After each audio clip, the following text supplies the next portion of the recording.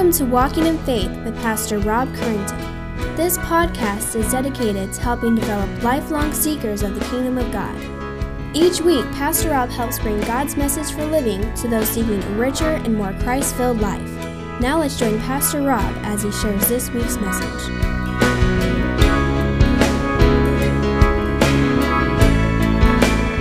Take your Bibles and turn to Philippians chapter 2 as we continue in our study.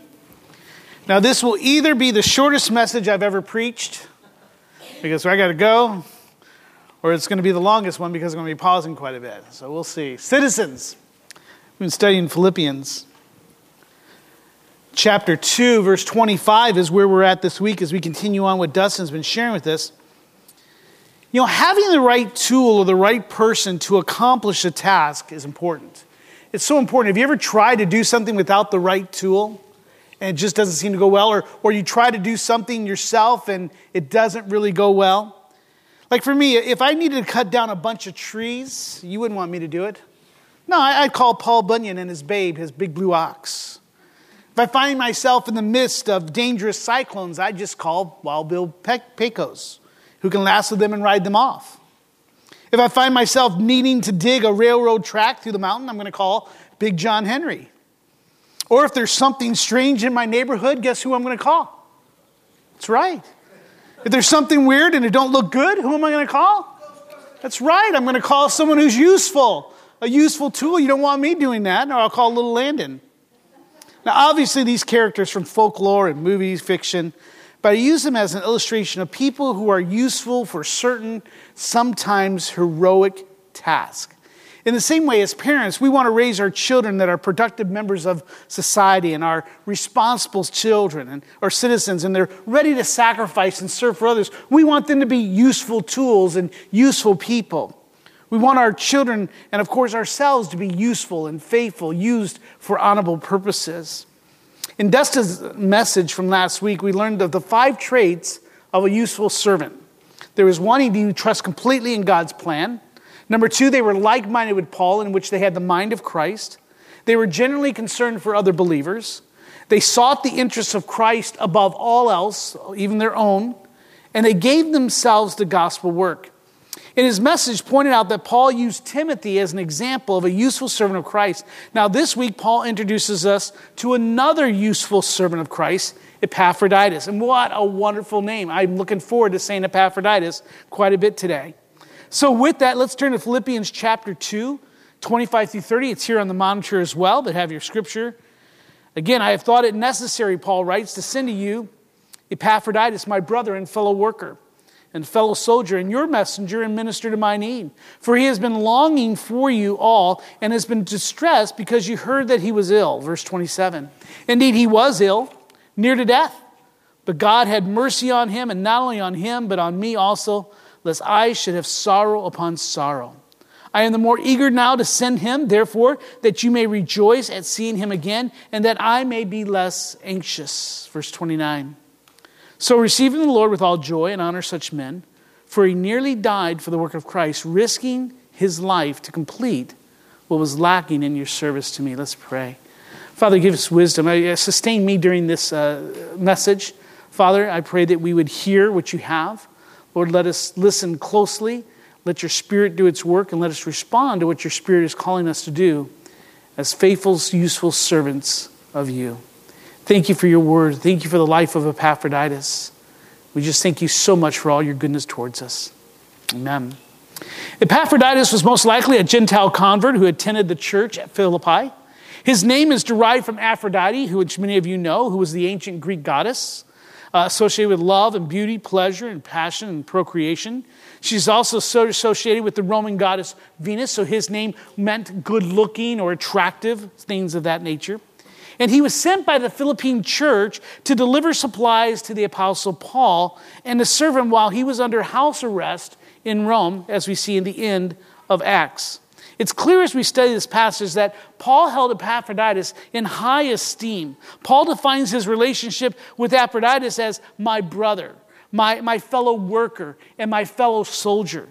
And he defines Epaphroditus' relationship with the Philippines as your messenger and your minister to me. Most likely, he was the one who carried this letter, Philippians, back to the church for Paul. All in all, like Timothy, Epaphroditus gives us a living example of what a faithful and useful servant of Christ looks like. He was a vessel created by the great potter for honorable use by serving in the most simple and most mundane ministry of loving others. All of these examples of useful servants, like these examples of useful servants, you and I today are also servants of Christ, created for honorable use. We are called to be faithful stewards of our time and our talents and our gifts and our energy to love God with all our heart, our soul, and strength and mind while loving others. And it's important for us to understand that what that looks like and how you and I are to serve Christ and others. Today, we're going to take a look at the snapshot of Epaphroditus as a model of servanthood. So with that, if you'd like to take notes, they'll be here on the screen. I want to look at some of the expectations. If you're going to be a faithful and useful servant of Christ, here's some expectations, some things that you can expect. The first one is that a faithful and useful servant of Christ is sent. A faithful and useful servant of Christ is sent. Turn over to Philippians chapter 4, just a page over probably in your Bible, and look at verse 14. For it's in here in this passage that we read why Epaphroditus was in Rome in the first place. In verse 14, he says, "Yet it was kind of you to share my trouble," Paul speaking to the Philippine church. He says, "And you Philippians yourselves know that in the beginning of the gospel, when I left Macedonia, no church entered into a partnership with me in giving and receiving except you only." So we're already getting a picture of a church that is sacrificially and generously and cheerfully giving to the cause of Christ. In verse 16, he goes on to say, "Even in Thessalonica, you sent me help for my needs once and once again. Not that I seek the gift, but I seek the fruit that increases to your credit. I have received full payment and more. I am well supplied," he writes, "having received from Epaphroditus the gifts you sent, a fragrant offering, a sacrifice acceptable and pleasing to God." Now, we don't know what this was. It probably was some type of food and sustenance, things that he needed. I think you might recall from Dustin's first message is that Paul is here and he's in house arrest. And in those days, you had to provide your own food. You had to provide your own clothing. It's not today in today's penal system where everything plus cable TV is given to you. No, they had to provide it. So Paul, not able to go out, not able to go earn a living as he normally did, relied on the goodness of those who loved God to meet his needs. And so it's very evident in this letter to the church of Philippi that Paul had a special love for these believers and they for him. The Philippian church was founded by Paul and is recorded by Luke in Acts chapter 16. And they owed a great debt to the Apostle Paul. It was through the Apostle Paul ministry that they first heard the wonderful news of the gospel, of their need for a Savior. It all began at a riverbank that the Lord opened Lydia's heart to pay attention to what was said by Paul. It was Paul who delivered a slave girl from the demonic powers that used her to deceive the city through fortune telling. It was that act of mercy and ministry that Paul was imprisoned there in Philippi, along with Silas, with their feet fastened in stocks. It was there that a supernatural earthquake broke them free from their bonds. And the jailer cried out as he was ready to grab his sword and to kill himself. And they stopped him. And he cried out, "Sirs, what must I do to be saved?" And it was Paul who answered with the words of life.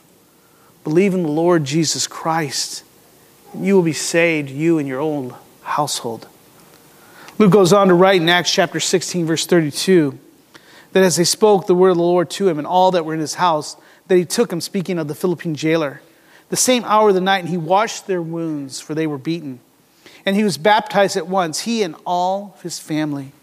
Then he brought them up to his house and set food before him. And he rejoiced along with his entire household that he had believed in God. Their life was supernaturally transformed. Once they were walking in darkness, now they were walking in light.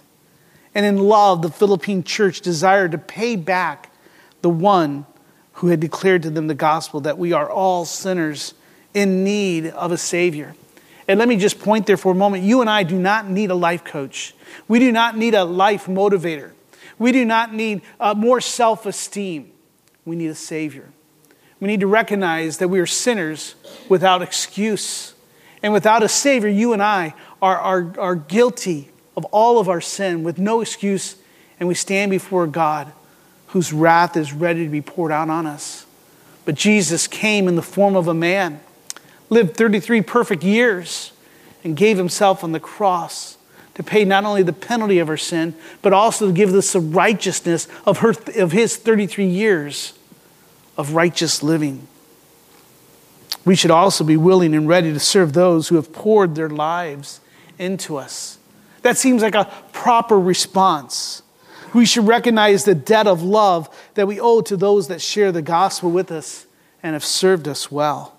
So not only is a faithful, useful servant of Christ sent, but number two, a faithful, useful servant of Christ serves Christ when he serves others. See, when you and I serve others, love others, we're really doing it to Christ. Scripture tells us nothing more of Epaphroditus. He's only mentioned twice in this letter, no other time in Scripture. We do not know of his story, of how he came to know Christ, or why he was chosen for this mission. However, we can surmise that he accepted it willingly, and he set out to serve Paul, but not only bringing the gift from the church, but also staying in Rome to continue to serve Paul in any way that he could. Epaphroditus, like Timothy, served as a shining example of those who seek not their own interests, but those of Christ. Later in life, Paul will write to the church of Rome, "Let your love be genuine. Love one another with brotherly affection. Outdo one another in showing honor. Do not be slothful in zeal, but be fervent in spirit and serve the Lord. Contribute to the needs of the saints and seek to show hospitality." Epaphroditus takes this opportunity to give back to the man who had served and suffered much to bring them the gospel. We must also keep in mind that there were no trains and planes and automobiles to make this journey. Philippi was 4,608 miles from Rome. This faithful and useful servant of Christ was willing to undertake a very difficult journey to deliver this love gift to Paul. He would have faced the elements of the weather. He would have faced highway robbers and other dangers on those roads. This faithful, useful servant of God took to heart the words of Christ in Matthew 25 that we had read last week, where he promises to those who visit messengers of Christ when they are sick or in prison, when he says, "When you do it to the least of these, you do it unto me." So you and I need to recognize as we serve others, we're truly serving Christ. Paul states in verse 30 of chapter 2, back in Philippians, if you're there, that Epaphroditus served both Christ and the Philippians. Look what he says in verse 30 of chapter 2. He says, "For he nearly died for the work of whom? Christ, risking his life to complete what was lacking in your service to me." Always keep in mind that in loving your neighbors, you are also loving God. Serving them is serving God. So number three, a faithful and useful servant of Christ will experience suffering. Paul confirms that Epaphroditus had been sick. In verse 26 of chapter 2, Paul writes, "For he has been longing for you all and has been distressed." Now, why is Epaphroditus distressed? Because they heard that he was ill. Indeed, he was ill, Paul says. He was near to death. Paul goes on to write in verse 30 that not only was Epaphroditus sick, but he had nearly died. Now, it won't surprise this congregation, but it would to many Christians, that as children of God, you and I are called to suffer. This goes against the message of the prosperity gospel that preaches and promises that God wants you to be happy, fulfilled, and flourishing. That is no gospel at all. It is a false gospel that must be rejected. Jesus himself said, "If anyone would come after me, let him deny himself and take up his cross and follow me. For whoever would save his life will lose it. But whoever loses his life for my sake will" what? Find it. Scripture tells us how you and I should respond to suffering in our lives when we're facing troubles and trials by trying to do good. He says, "Be sober-minded, be watchful. Your adversary, the devil, prowls around like a roaring lion, seeking someone to devour." So he says, resist them, stand firm in your faith, knowing that some kinds of suffering are being experienced through your brotherhood throughout the world. You and I can just go onto the internet and see what our brothers are facing in China, North Korea, in Egypt, in Iraq. It's one by one, those oldest Christians are facing persecution, their churches torn down. Suffering is part of the Christian life. Paul says we rejoice in our suffering. Why? Because we know it produces endurance, and endurance produces character, and character produces hope. James tells us to count it all joy, my brothers, when you meet various kinds of suffering. Turn to 2 Corinthians chapter 11, if you would, with me. In 2 Corinthians chapter 11, we realize that a faithful, useful servant of Christ will experience suffering.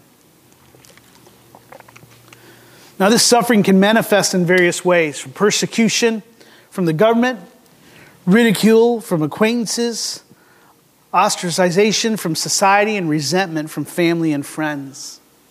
Some of you have understood this more so than many others. It can include economic and relational and health hardships.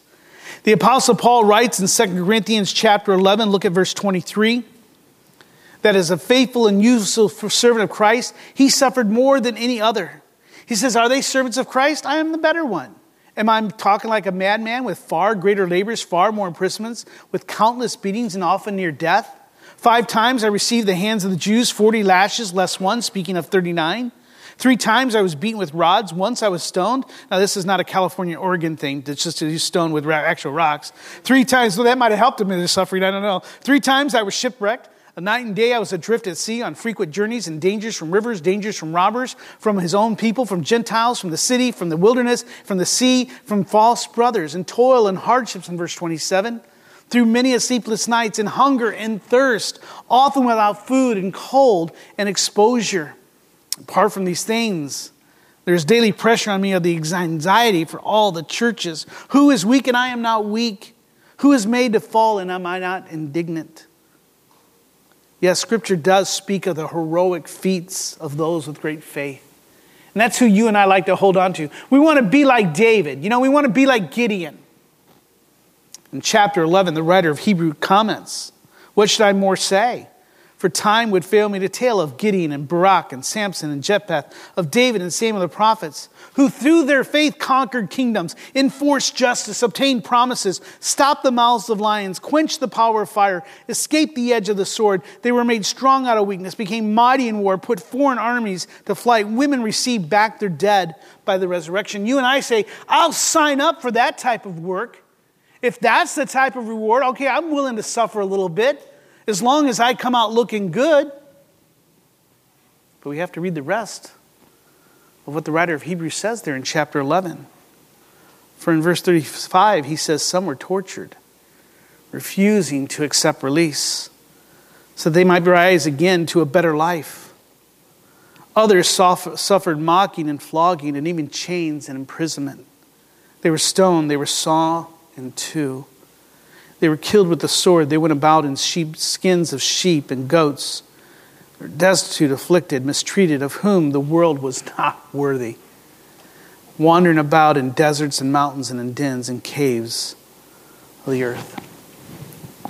Suffice it to say, a faithful and useful servant of Christ is going to experience suffering when serving Christ and serving others.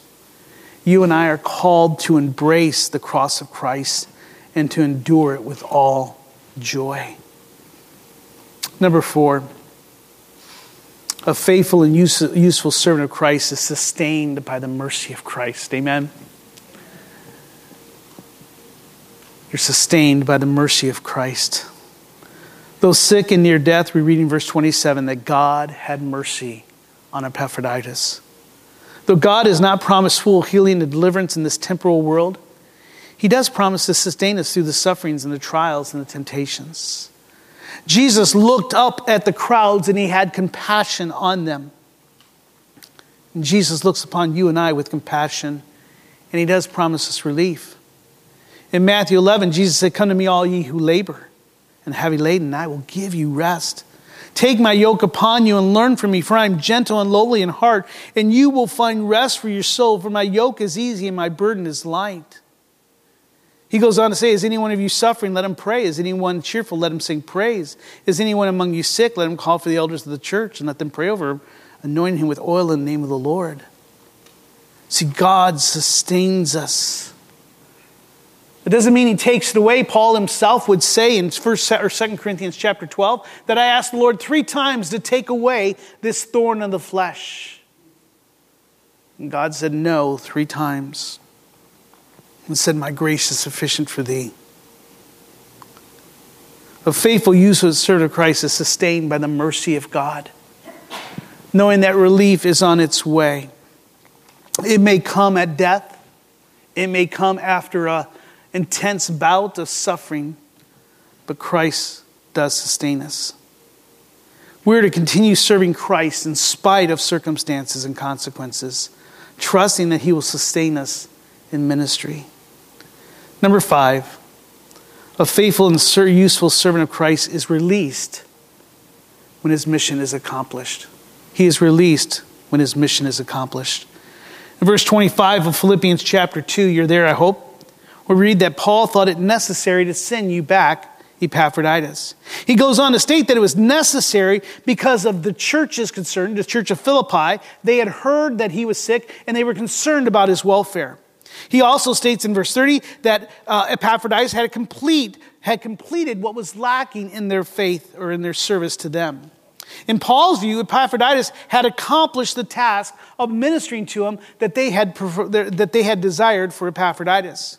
In writing that what was lacking in your service, you and I must not take that as that he's criticizing the church, but he's encouraging them that they have accomplished their task of meeting his needs. Paul writes similar something to the church of Corinth when he says, speaking of Stephanas and Fortunatus and Achaeus, he says, I rejoice at their coming because they've made up for your absence. In this case, Epaphroditus was released prematurely due to his health issues and to calm the anxieties of the church of Philippi. However, they should not think that his early release is a setback or a failure. There may be times as you and I are serving that we may not be able to serve for as long or as intense as we would like. But we must realize that there is a time in which that release does happen. It can be because of sickness. It can become because of economic hardships, changes in plans, seasons of life, or even death. The key to understand is that our mission is accomplished when God determines it to be so. As it said of David, he served God in his generation and then he died. You and I must never think that we have failed due to the circumstances outside of our control. God is sovereign and he uses us to accomplish his purposes in his timing. A faithful and useful servant of Christ serves until they're released by God. You and I have to realize that we've signed up for life. Number 6, this will be the last one. A faithful and useful servant of Christ is to be received with joy and honor. Again, Paul's release of Epaphroditus back to them is not a setback. They are not to be ashamed of their messenger or critical of his physical limitations or of Paul's decision to send him home early.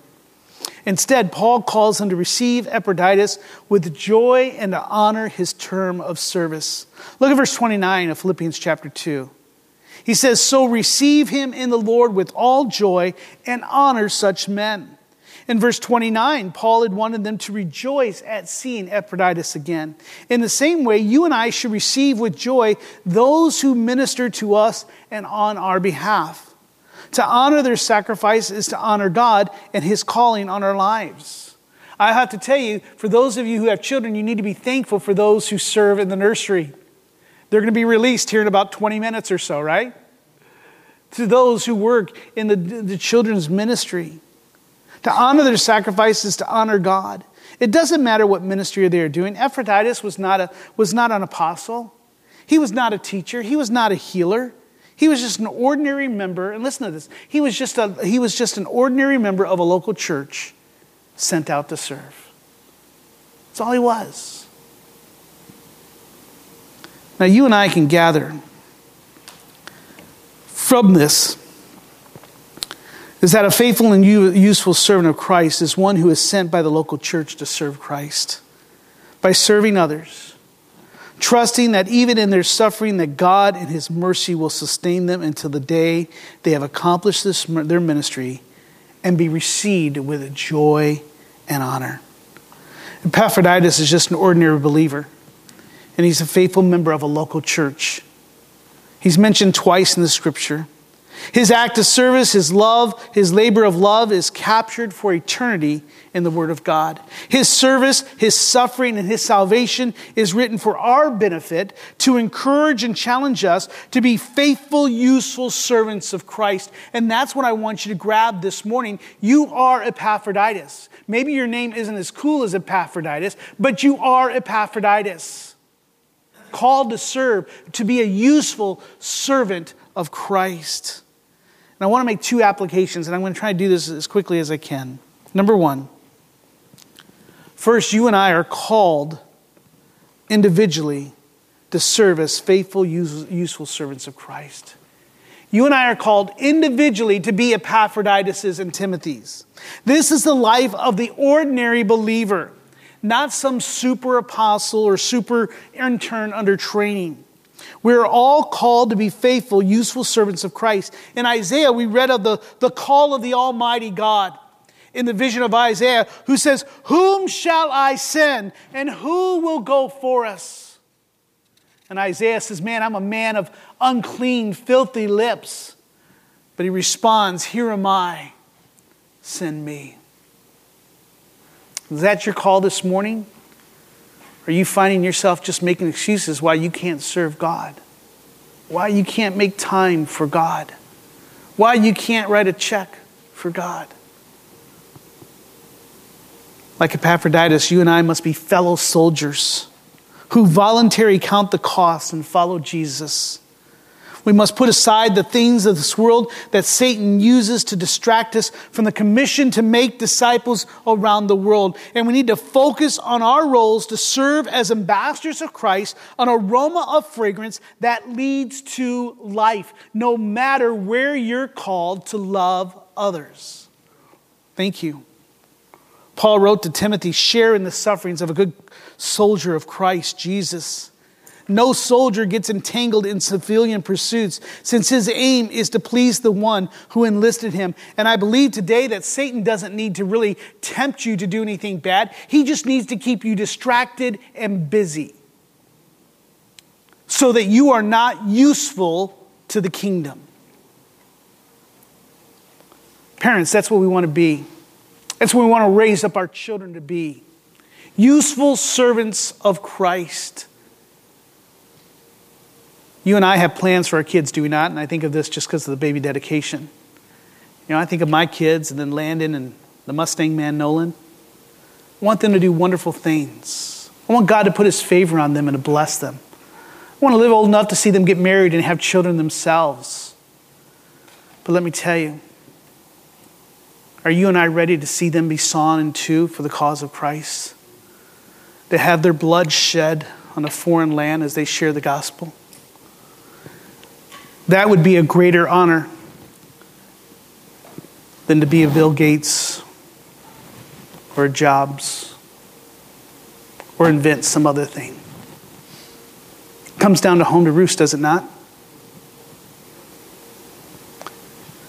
There are some here, and I'm talking to you right now because this is individually.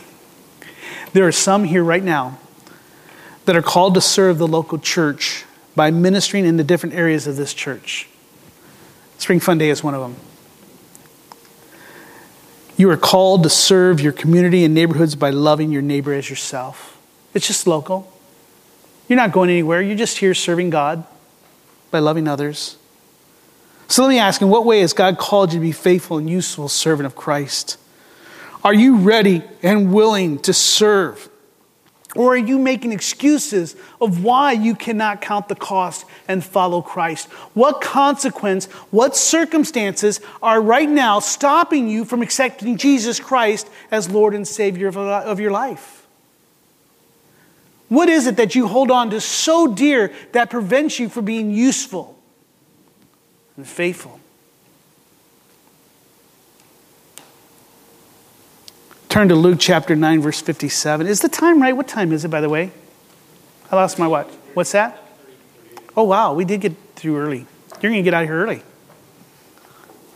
Luke chapter 9, verse 57. Jesus rebuked those who made excuses for not serving. In Luke 9, verse 57, I want you to see this. Because I think you and I are here too many times. As they're going along the road in Luke chapter 9, verse 57, someone said to Jesus, I will follow you wherever you go.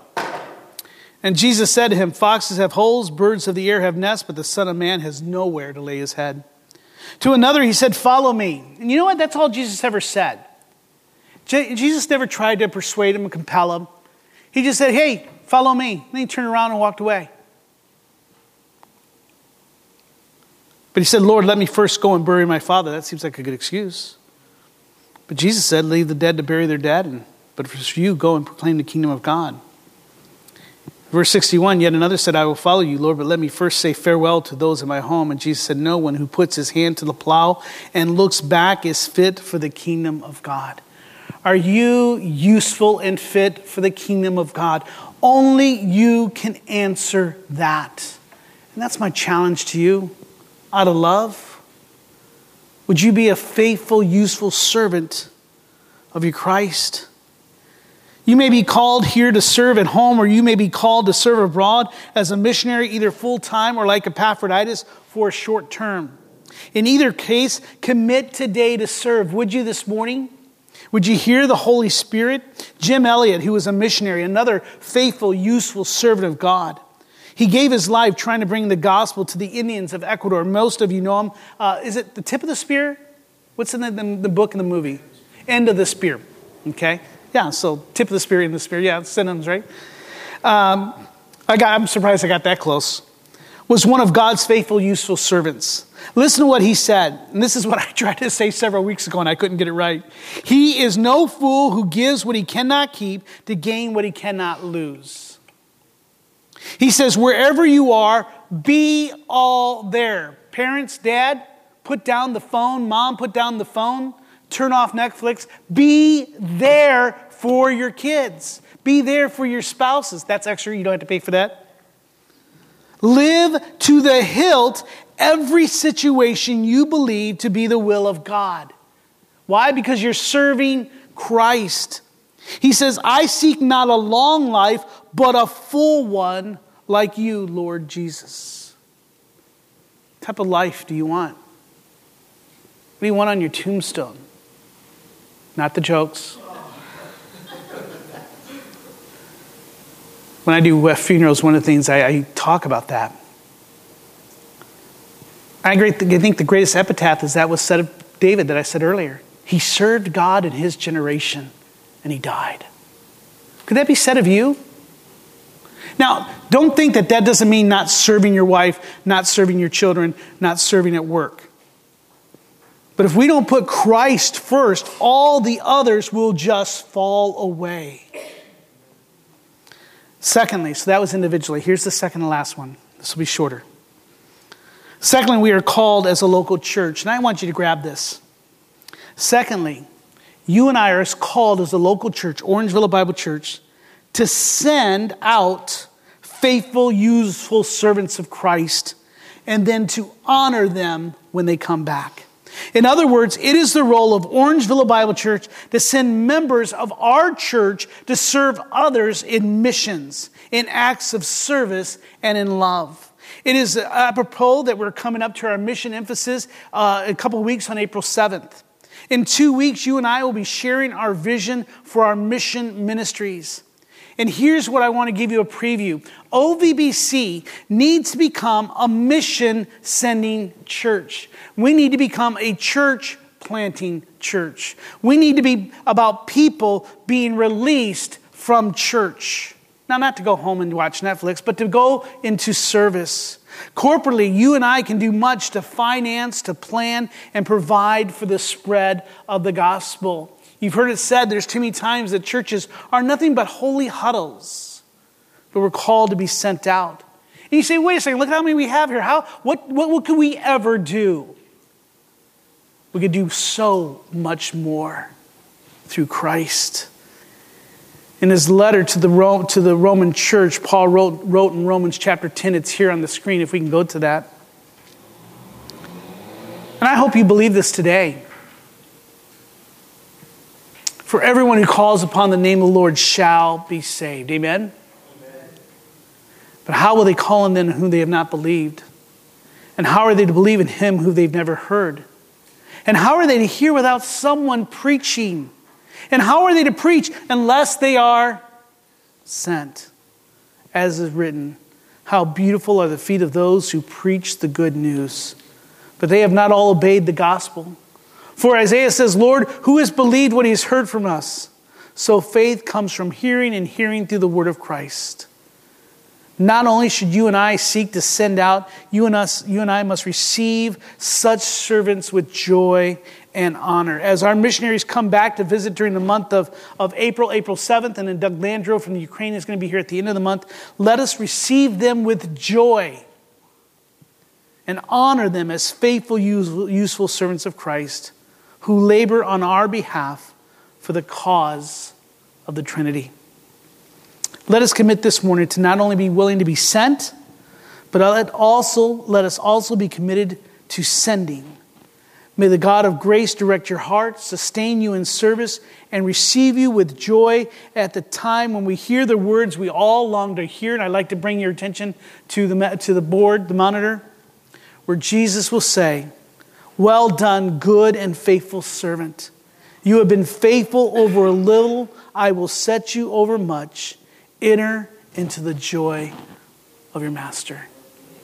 Would you commit to being an Epaphroditus, to being a Timothy, a faithful, useful servant of our Lord Jesus Christ? Their head bowed. Ask the worship team to please come up. What prevents you from doing so today? I pray that you've read this scripture, you've heard what I've had to say, and I pray that the Spirit is working in your heart. Maybe first you need to come to know Christ. You need to know that there is a Savior who died for your sin. There's one who has paid your price. For salvation is not found in anything but in Christ's work. Not in any work that you can do of yourself, but only that which Jesus did already. I pray that you would come to him today. And I pray that you would be committed this morning. That you see that God has called each and every one of us to be faithful, useful servants. Father, prepare us for such a thing. Make us sufficient for such things. Lord, let us do not rest until this message has just permeated our hearts and our minds and our inner being. Let us wrestle with it in your calling on our lives. Let us model this to our wives, to our children, to our husbands. Father, to those that we are around, that we serve the Almighty Christ. Lord, thank you for bringing us to this place. In your name we pray. Amen. We hope you have enjoyed this week's Walking in Faith podcast. We encourage you to share this podcast with others in order to help spread God's message to all those in need. If you have any questions or comments, we would love to hear from you. Email us at walkinginfaith@orangevilla.org. You can help us spread this podcast by writing a review at iTunes. And don't forget to visit us online at orangevilla.org. There you will find more information about our ministry, as well as share your thoughts, submit prayer requests, and find out how you can help others to grow in God's love. Until next week, may God bless you in everything you do.